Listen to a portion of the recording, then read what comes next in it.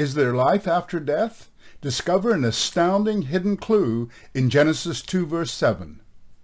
Genesis 2 verse 7 includes breath of lives, plural, and living soul, singular.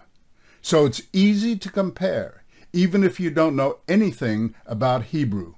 Chayim ends in im, plural, and chaya is singular.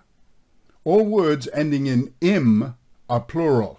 It is not God breathed the breath of life. Biblical Hebrew clearly states breath of lives. Translators in religion get it wrong, even if they know biblically there's a resurrection. By the way, the tree of life is really the tree of lives, plural. You're getting an eyeful today. Details of the why and what of afterlife in the book Mind-Body Problem Solved.